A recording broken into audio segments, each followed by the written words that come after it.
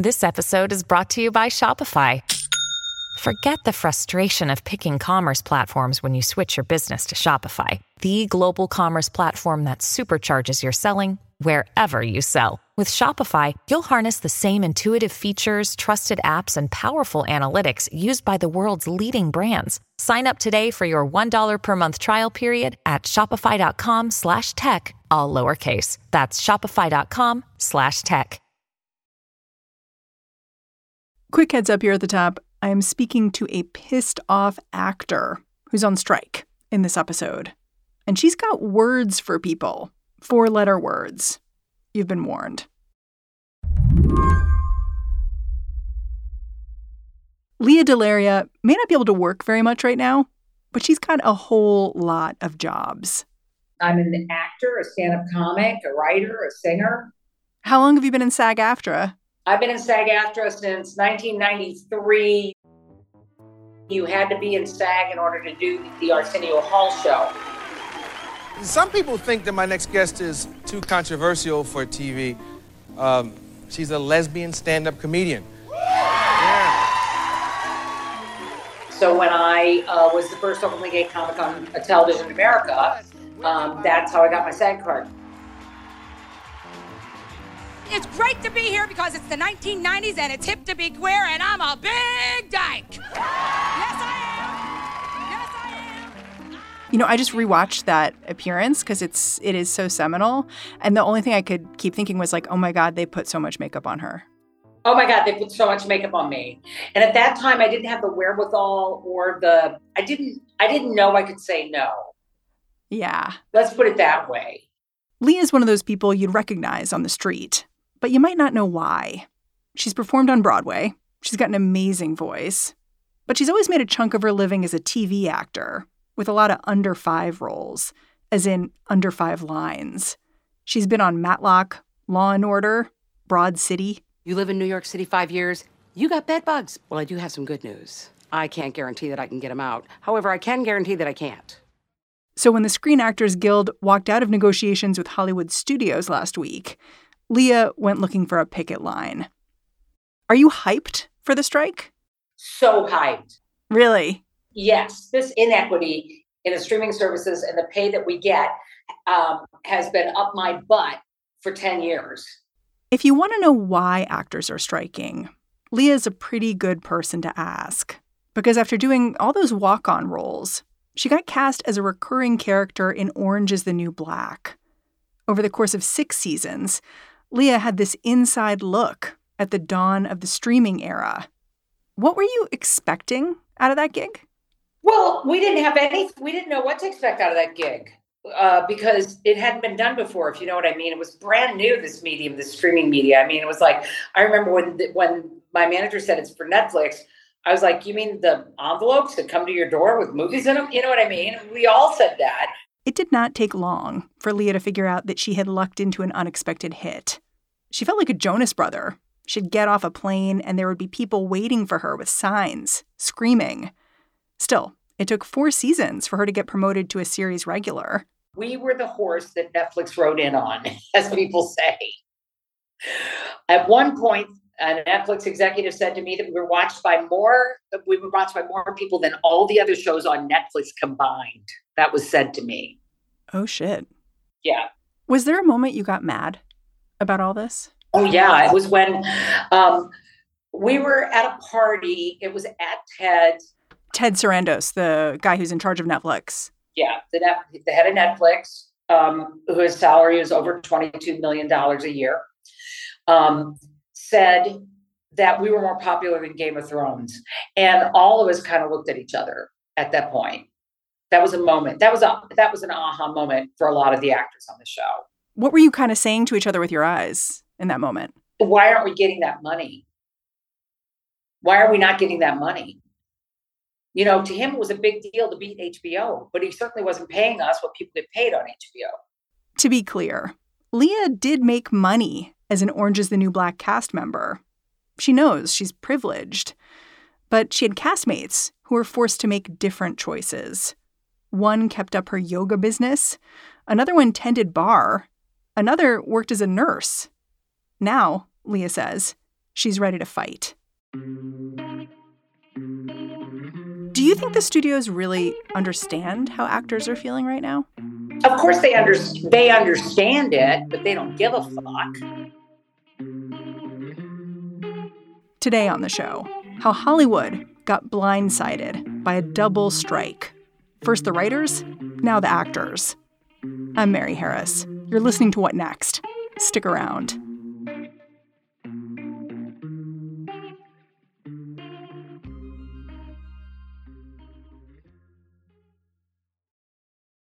This episode is brought to you by Discover. When it comes to your finances, Discover wants you to know they are the credit card that is always there for you. With 24/7 U.S.-based live customer service, everyone has the option to talk to a real person anytime, day or night. Yep, that means no more waiting for, quote, normal business hours just to get a hold of someone. We are talking real service from real people whenever you need it. Get the customer service you deserve with Discover. Limitations apply. See terms at discover.com/creditcard. Our bodies come in different shapes and sizes, so doesn't it make sense that our weight loss plans should too? That's the beauty of Noom. They build a personal plan that factors in dietary restrictions, medical issues, and other personal needs so your plan works for you. Noom doesn't restrict or shame when you want to treat yourself. Their flexible program focuses on progress instead of perfection. You don't have to give up carbs or anything. And with their daily lessons, you can learn something new about your food choices every day. After just a few days of using the app, I learned how to recognize cues for overeating and how to choose the right foods to feel full. Stay focused on what's important to you with Noom's psychology and biology-based approach. Sign up for your trial today at Noom.com. That's Noom.com. And check out Noom's first ever cookbook, The Noom Kitchen, for 100 healthy and delicious recipes to promote better living. Available to buy now wherever books are sold. To dig a little deeper into this double strike, I called up Alyssa Wilkinson, a senior correspondent over at Vox. She writes about entertainment. I asked her if she could explain the motivation behind the strikes in the simplest terms possible. Her response was one word: technology. There's kind of two sides to this, two technologies. One is one that has very firmly already arrived, and one is one that's kind of just on the horizon. So the first one is streaming. We're all very familiar with streaming, of course. Yes. And what we might not remember is that about 15 years ago, kind of just as streaming was starting to appear on the horizon, the feeling was kind of like, who's going to want to watch TV on their computer, right? Turns out a lot of us. But a lot of the unions didn't quite catch how big of a deal streaming would be. And so they didn't negotiate for residuals, which are kind of like royalties that are paid to people who make stuff for Hollywood. They didn't negotiate to have them on the same level as what someone might get if their show is watched on cable. So that's a big oops. That's a big oops, and it's the kind of thing that the unions are very aware they don't want to happen again, and also very aware that they've been suffering the consequences. It's like extremely low, the kind of income that they earn from streaming TV shows and movies, which is, of course, everything now. So that's the one that, you know, is kind of present with us that we're all familiar with. The one that's on the horizon is AI. And certainly over the past year, I think most of us have become more aware of the capabilities of AI and also how those capabilities are evolving super quickly. For the writers, they understood that AI could sort of threaten to replace their jobs. That's an even bigger deal for SAG-AFTRA. Actors know that their performances that they've given can be replicated by computers. And furthermore, that voice performances also can be replicated by computers, and that AI is going to make all of this super simple, and it will probably be used to eliminate jobs for many actors unless they kind of put their foot down and say, if you want to work with us, you have to guarantee that you're actually going to hire us and not just take our likenesses and our voices and then use them without our consent and without paying us in perpetuity throughout the universe, which it turns out is basically what the AMPTP is arguing for. The AMPTP is the Alliance of Motion Picture and Television Producers. They're a trade organization made up not of people, but of major studios and production companies. Think Disney, Warner Brothers, Netflix. They're on the other side of the bargaining table for both the actors and the screenwriters.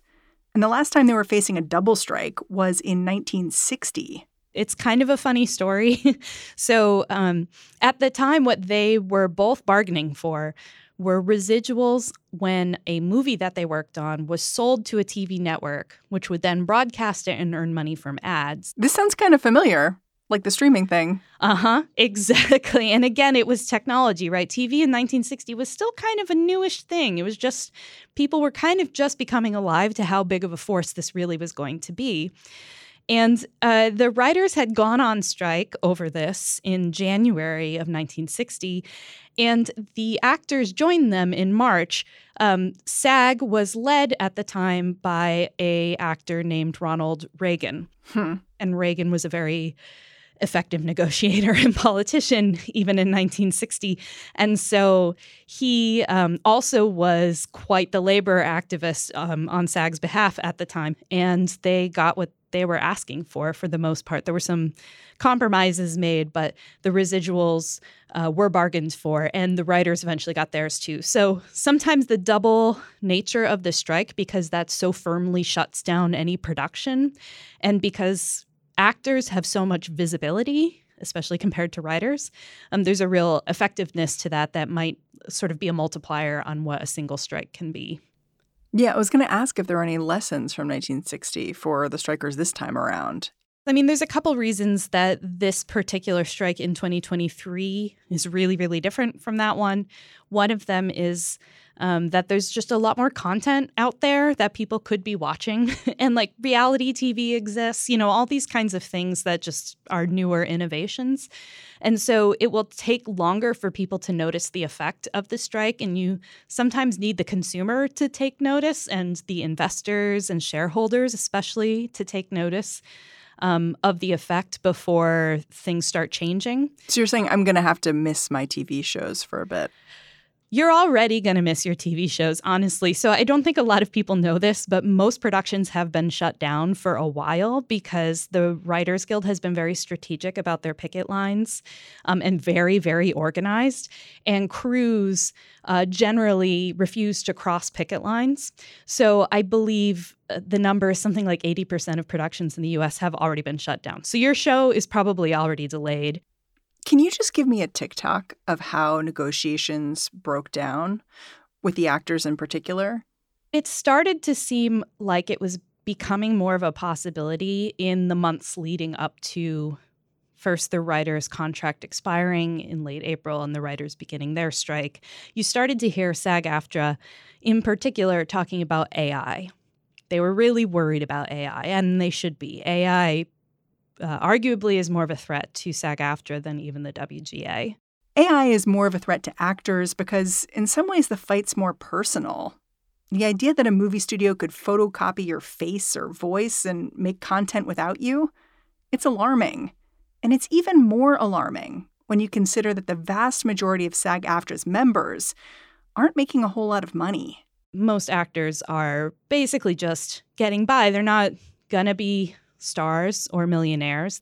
Those people could encounter a situation with AI where they're paid for their likeness. This is the proposal that the AMPTP brought to SAG-AFTRA, according to the Guild, that they would be paid a day rate, like one day, which is like a few $100s tops, to be scanned, acting, doing stuff, and then their likeness would be used to generate background actors in the future. So whereas if you watch an episode of Friends and you see people sitting in the background at tables drinking coffee, those are humans doing that.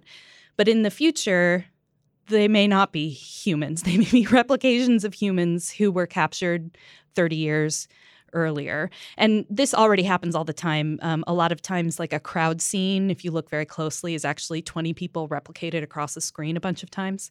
You've said that you realized a few weeks or months back that AI was becoming this sticking point. How did you realize that? Like, was there a moment? I saw some chatter. This is always how these things happen. You see some chatter between actors on Twitter, right? Or you see SAG-AFTRA members kind of talking to the press, maybe anonymously, about being worried about this.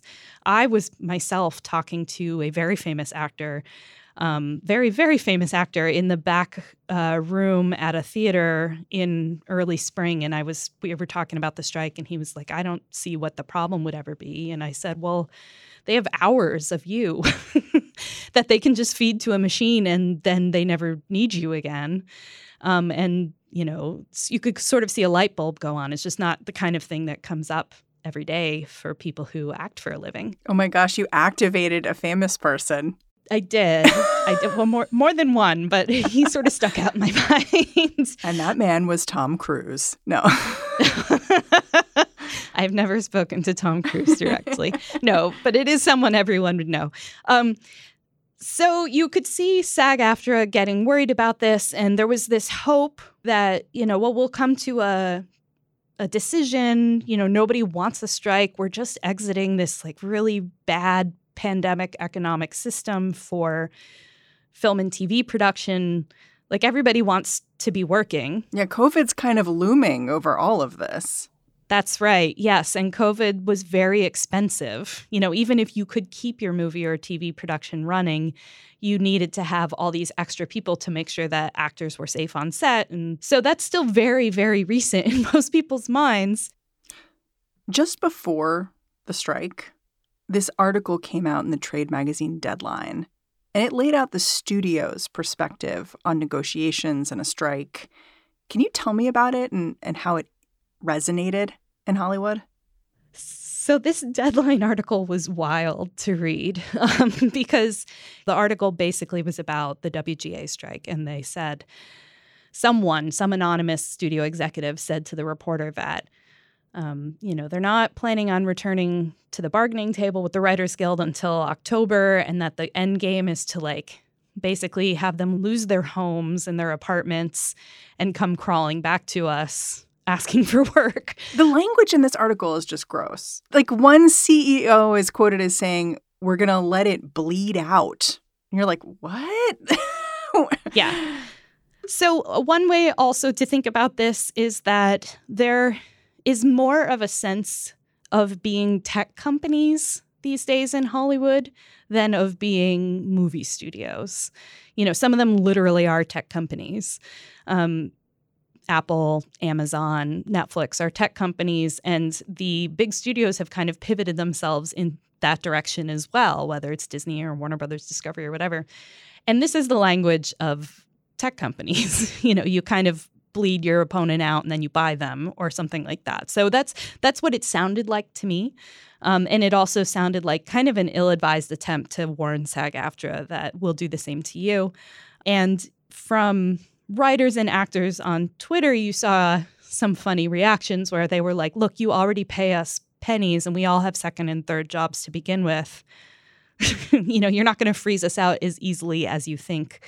We'll see, I guess, what happens. But, if you couple that Deadline article with Bob Iger's remarks the next morning on TV, he's the CEO of Disney, and he was saying that he just thought the demands were very unreasonable and unrealistic. We managed as an industry to negotiate a very good deal with the Directors Guild that reflects the value that the directors contribute to this great business. We wanted to do the same thing with the writers, and we'd like to do the same thing with the actors.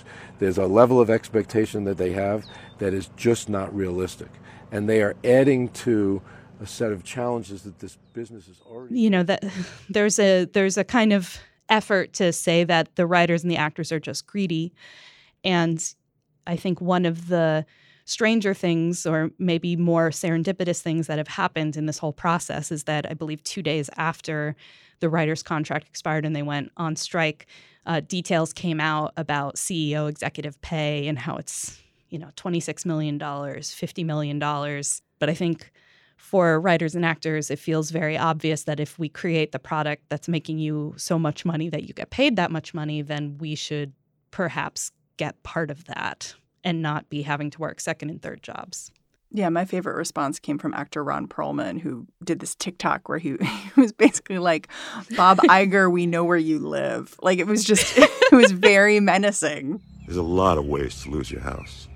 You wish that on people. You wish that families starve while you're making $27 fucking million a year for creating nothing.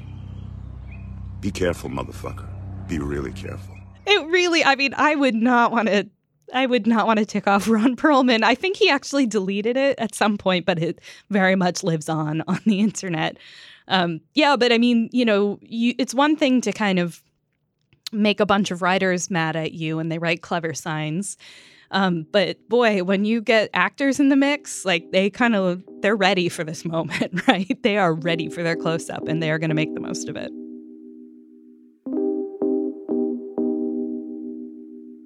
After the break, just what are the studios thinking here?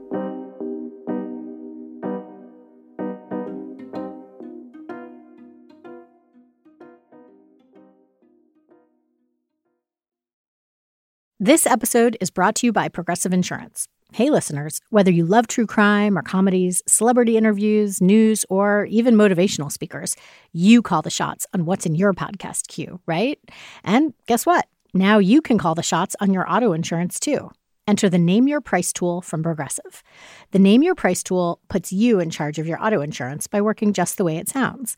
You tell Progressive how much you want to pay for car insurance. Then they'll show you a variety of coverages that fit within your budget, giving you options. Now, that's something you'll want to press play on. It's easy to start a quote, and you'll be able to choose the best option for you fast. It's just one of the many ways you can save with Progressive Insurance. Quote today at Progressive.com to try the Name Your Price tool for yourself and join over 28 million drivers who trust Progressive. Progressive Casualty Insurance Company and Affiliates. Price and coverage match limited by state law.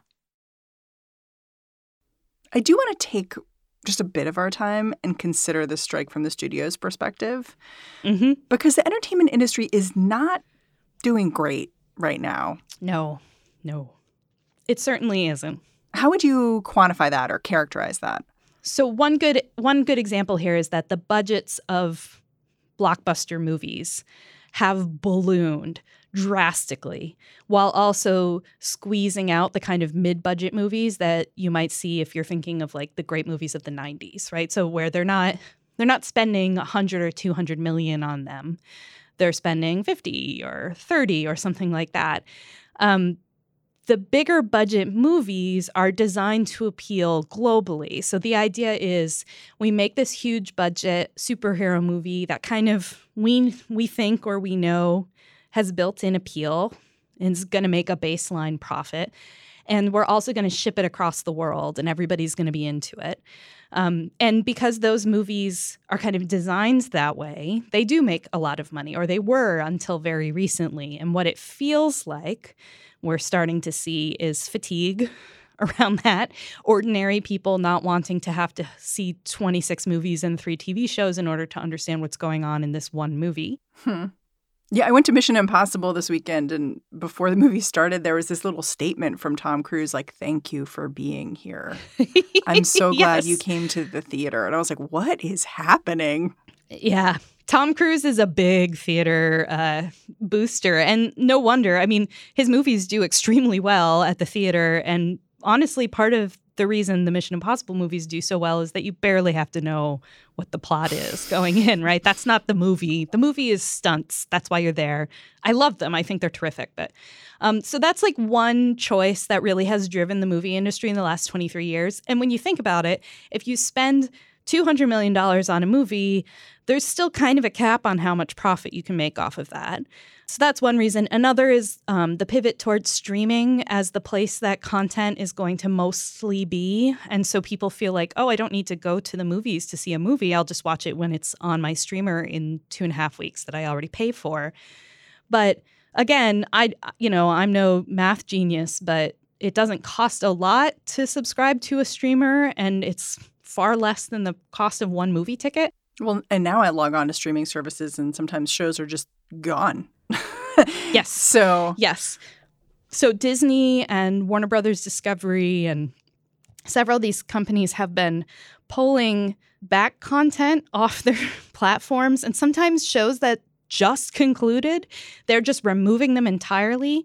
And there's sort of a complicated economics to that, but basically they get a tax write-off, and then sometimes they license them to these freebie kinds of platforms that are basically just TV with ads, which we, those of us who are old enough to remember watching TV with ads, those streamers exist now.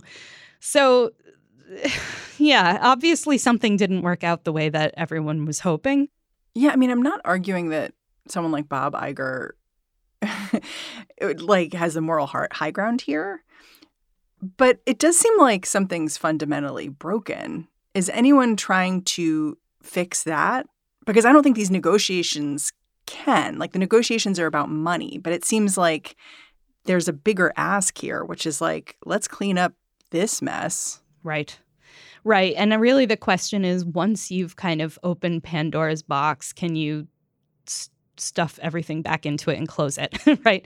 And in Hollywood, we've kind of been at this point before. So there was a moment in kind of the late 1950s into the 1960s where TV was starting to cut into film revenue, and people were very worried about this. They talked about it a lot, that TV is going to kill movies. And the studios were turning out these big, bloated, biblical epics, musicals, historical epics, things that were just very expensive to make, and they weren't making the money back on them at the box office. And what happened immediately after that was the birth of New Hollywood, which is sort of these lean kind of youth culture movies that were shot very cheaply. We can think of Bonnie and Clyde, right? Or Easy Riders or The Graduate or movies of that era where we still watch them and think of them as great works of cinema. But part of the reason they were great works of cinema was that they were able to take some risks. And in some cases, they took risks without asking permission. The question right now, I think, is whether we're too far down the path to do that, or whether we have an economics that will support a new generation of creators, and whether people are going to flock to risky movies the way that they used to. As I was getting ready for this interview, I noticed that you have been writing about looming technological changes in Hollywood for years. I found an article you did in 2020 that looked at some of the same things Hollywood is striking over now, like AI. Yeah. Mm-hmm. And you framed what was going on as a kind of existential threat. Yes. I have an academic background in computer science, and I used to be a coder, so some of this stuff is just a little less scary to me. But when I wrote that article, what had happened, and this is very interesting to me, there's a series of AI programs that were being written at the time and shopped around to studios that would basically eat a script and then spit out kind of how much it might make. So it basically would just look at a screenplay and say what it thought it would make, and then you could plug in different stars to different roles, and it would approximate what the budget should be and what your profits would be. And ironically, this is an AI that basically would sort of replace studio executives. That's their job, is to greenlight things. And this just disturbed me on a lot of levels, one of which is the same problem that comes up every time we talk about AI, which is that it's going to be trained on historical data. And the historical data in Hollywood is very biased toward a certain kind of entertainment made by a certain kind of person, which is to say, throughout Hollywood history, it's almost always been sort of white guys from privileged backgrounds. And so you would wind up seeing a series of decisions kind of reinforced by existing historical data. And that's the same thing that would happen with performances. I mean, if you just think about it, if you were to create an AI that was going to do a lot of the background work and it's being trained on existing performances, and that is going to slam the door shut on what we've seen really only over the last maybe 10 years, which is a conscious effort to widen the door and let more people in. And I think we could end up in a position where Hollywood regresses to what it was 30 years ago. I mean, you've said previously that CEOs at the studios are basically counting on audiences not caring about this. Like just being like, sure. Yeah. A lot of people I talk to will say, oh, I hate watching computer-generated performances. Or, I've seen what a ChatGPT can do. Like, I don't want to watch that. And I say, well, we tend to think of the best stuff when we're trying to compare those things. But really, most of what's produced right now is done hastily, with under-resourced, kind of sloppily, and you might not notice the difference. And even if you do, I do think that they're betting on the idea that you won't care that much. The basic attitude of a franchise-driven Hollywood is that you'll just be happy if you see your favorite people on screen or your favorite characters, and that having like a good plot or a great script or something like that just doesn't really matter. And I don't think that has to be true, but I definitely think that some of the high-up executives think that way. Alyssa, I'm super grateful for your time. Thanks for coming on the show. Thank you so much. Alyssa Wilkinson is a senior correspondent at Vox. And Lea DeLaria, who you heard at the top of the show, she's an actor, comedian, musician, and 3-time SAG Award winner. Have you thought about what you'd put on like a sign? Oh, this, I was thinking I was going to put this SAG fag needs a residual hike dike. Just to clarify, Slate's staff journalists like me and Vox's staff, like Alyssa, we're all part of the Writers Guild of America. We are not striking, though. It's just the television and screenwriters. We are not covered under their contract. All right, that's the show. What Next is produced by Paige Osborne, Elena Schwartz, Rob Gunther, Madeline Ducharme, and Anna Phillips. We are led by Alicia Montgomery with a little help from Susan Matthews. Ben Richmond is the Senior Director of Podcast Operations here at Slate. And I'm Mary Harris. Thanks for listening. I'll catch you back here tomorrow.